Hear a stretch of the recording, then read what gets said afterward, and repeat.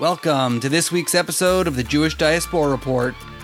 On this week's episode, we look into the Israeli Defense Forces Operation Breaking Dawn and how the media is portraying it to international audiences. Let's get started.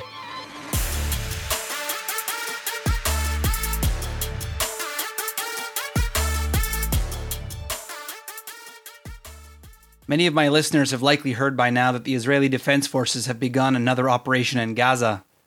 This has led to a number of airstrikes against terrorist targets in the region. As of August 5th, 2022, Israel has launched a series of airstrikes in the Gaza Strip, following the arrest of Bassam al-Saad, a senior militant in the Palestinian Islamic Jihad movement. Following the high-profile capture, the Israeli military had fears of retaliation by the terrorist group. As word got stronger for a potential attack, Israel began a preemptive campaign codenamed Operation Breaking Dawn. So far, Israel has targeted and killed a number of high-up leaders from the Islamic Jihad in Gaza and arrested 19 members of the Islamic Jihad movement in the West Bank. For those of you who may be less familiar with the politics in Gaza, Islamic Jihad is one of the two groups in Gaza who promote attacks and terror against the state of Israel and its people.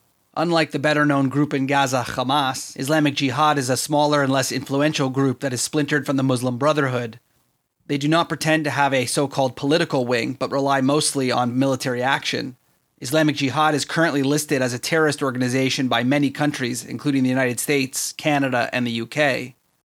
The aim of the Islamic Jihad organization has always been the establishment of a sovereign Islamic Palestinian state within the geographic borders of the pre-1948 British Palestine.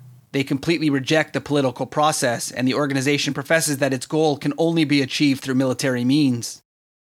Islamic Jihad officially began its armed operations against Israel in 1984. In 1988, its leaders were exiled by Israel to Lebanon.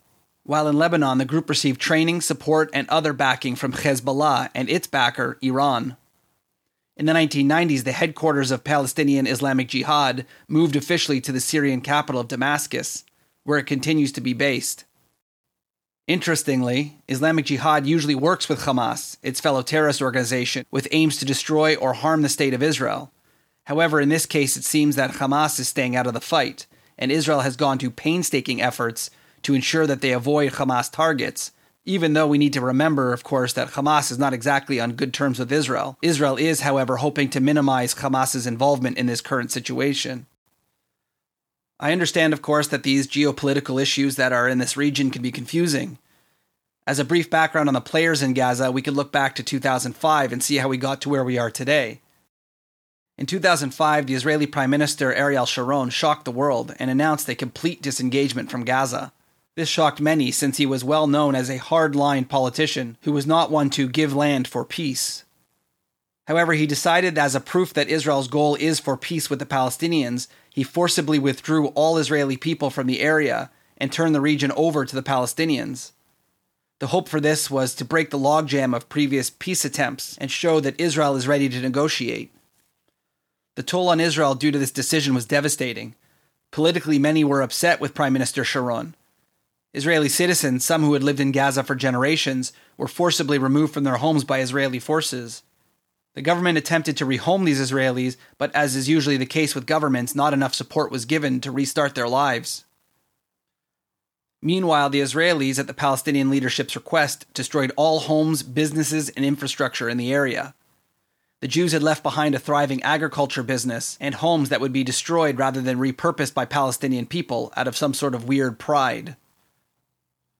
Shortly after full control of Gaza was turned over to the Palestinian leadership, elections were held between the two main political parties, the Palestinian Authority, also known as Fatah, formerly the terrorist organization of the Palestinian Liberation Organization, the PLO, and Hamas, a group with a political and terrorist wing that had long been committing atrocities against the Israelis.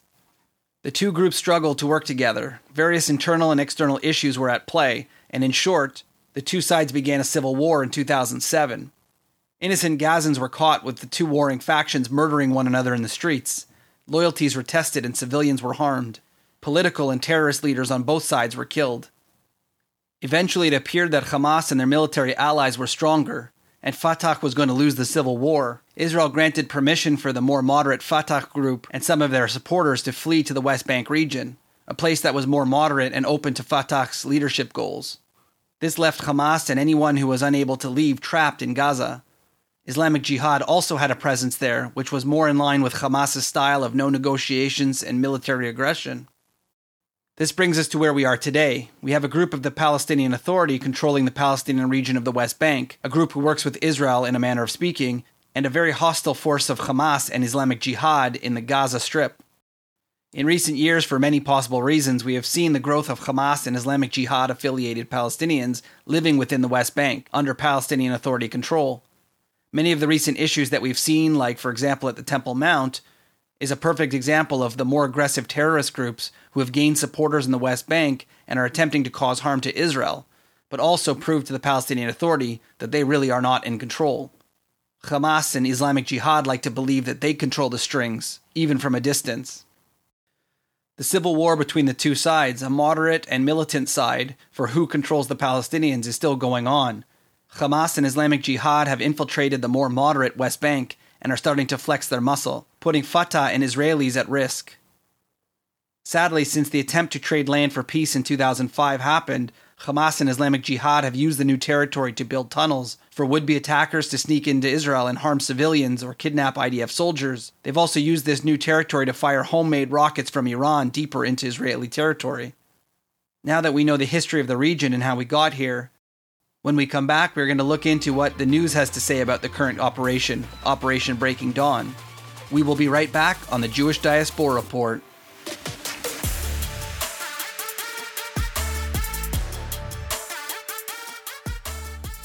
Just before the break, we were looking at the Operation Breaking Dawn and the history behind how we got to where we are today and what is fueling this issue.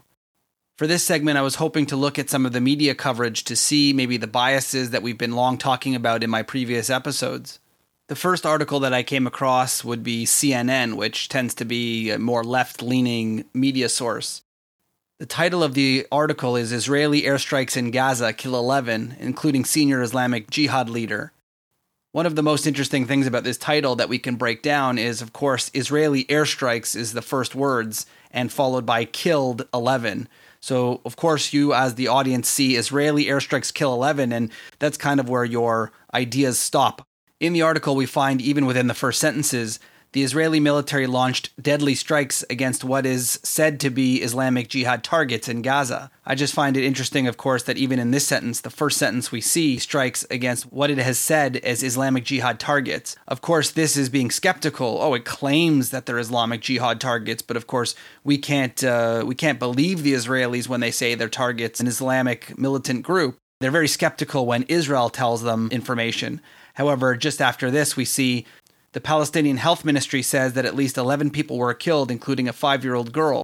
The Palestinian Health Ministry, of course, is a very reliable source according to CNN, but the Israeli Defense Forces supposedly are telling us that it's Islamic Jihad targets. You can see the bias here, of course, just within the statements they're making and who they're choosing to believe and who they're choosing to give sort of if we believe what they're saying. For long in the past, we've known that the Gaza Strip is pretty held off from international media. Sometimes Israel gets criticism for this, not allowing international media in. Israel will say on their side, of course, that they're trying to eliminate the risk of foreign press being harmed in any of these actions. But also, the Palestinians enjoy the fact that there is no media there. So all of the media that comes out, whenever you hear about how many hurt, how many killed, here's a picture of this, here's a picture of that, understand that that actually comes through the Palestinian, for lack of a better word, public relations section. And so they're putting these images and numbers out. So take that for whatever it's worth. We have no corroborating evidence. Whereas in the Israeli state, of course, they have independent journalists who are able to question and look at documents. Obviously, there's a much longer article here that I'm not going to go through the entire thing, but simply within the first lines of this article, you could see the biases that are being presented. But let's try and check out some other articles as well. In this article by the CBC, or the Canadian Broadcasting Corporation, we see the title, Palestinian Militants Respond with Rockets After Israel Hits Gaza with Deadly Strikes. There's absolutely no mention at all of who the Israelis were striking, which was a senior terrorist organization leader, one that is a terrorist according to Canada. and no mention of that at all in the title. It would make, of course, this situation seem like the Palestinians are reasonable and responsible to respond with rockets after being attacked for apparently no reason by the state of Israel. The article continues, Israel unleashes a wave of airstrikes in Gaza and kills at least 10 people, including a senior militant, and wounding dozens. So at least here we see they're actually mentioning killing a senior militant. But, they kind of sandwich it in with killing 10 people. One of them, by the way, was a senior militant. Oh, and they wounded a bunch of other people, according to Palestinian officials. These articles are, of course, taking it on faith that this is an accurate number and don't even put any caveats or warnings that these numbers cannot be confirmed. We can also see the downplaying of the militants that the Israelis are targeting, who they are, why they are being targeted, which seems to be a trope of these left-wing media. Just ignore the reason why Israel is defending itself altogether. The mere mention slightly of some militants and stuff, but add that in with a whole bunch of death and destruction caused by the Israelis, clearly trying to tip the scales in the favor of the poor Palestinians against the terrible Israelis. Needless to say, of course, that yes, the Palestinian people, the innocent civilians, definitely have an unfortunate situation being stuck between the terrorist organizations within their cities and the Israelis trying to defend themselves. The articles make sure to focus on the Palestinian civilians and ignore the Palestinian terrorists, as if they're not part of the story. They also focus on the Israeli military and government and speak nothing of the Israeli civilians and innocent victims hiding in bomb shelters. In another article, this one from The Guardian, the title is Israel Strikes Gaza Amid Tensions Following Arrest of Palestinian Militant. Of course, at least at this time, they actually mention that he's a Palestinian militant that started this issue. The article goes on to speak about how the Israelis are gearing up for a possible retaliation from Islamic Jihad. They say, as night fell, Islamic Jihad appeared to be ready to increase the stakes, pledging a no-holds-bar confrontation, and said that, quote, Tel Aviv would taste rockets.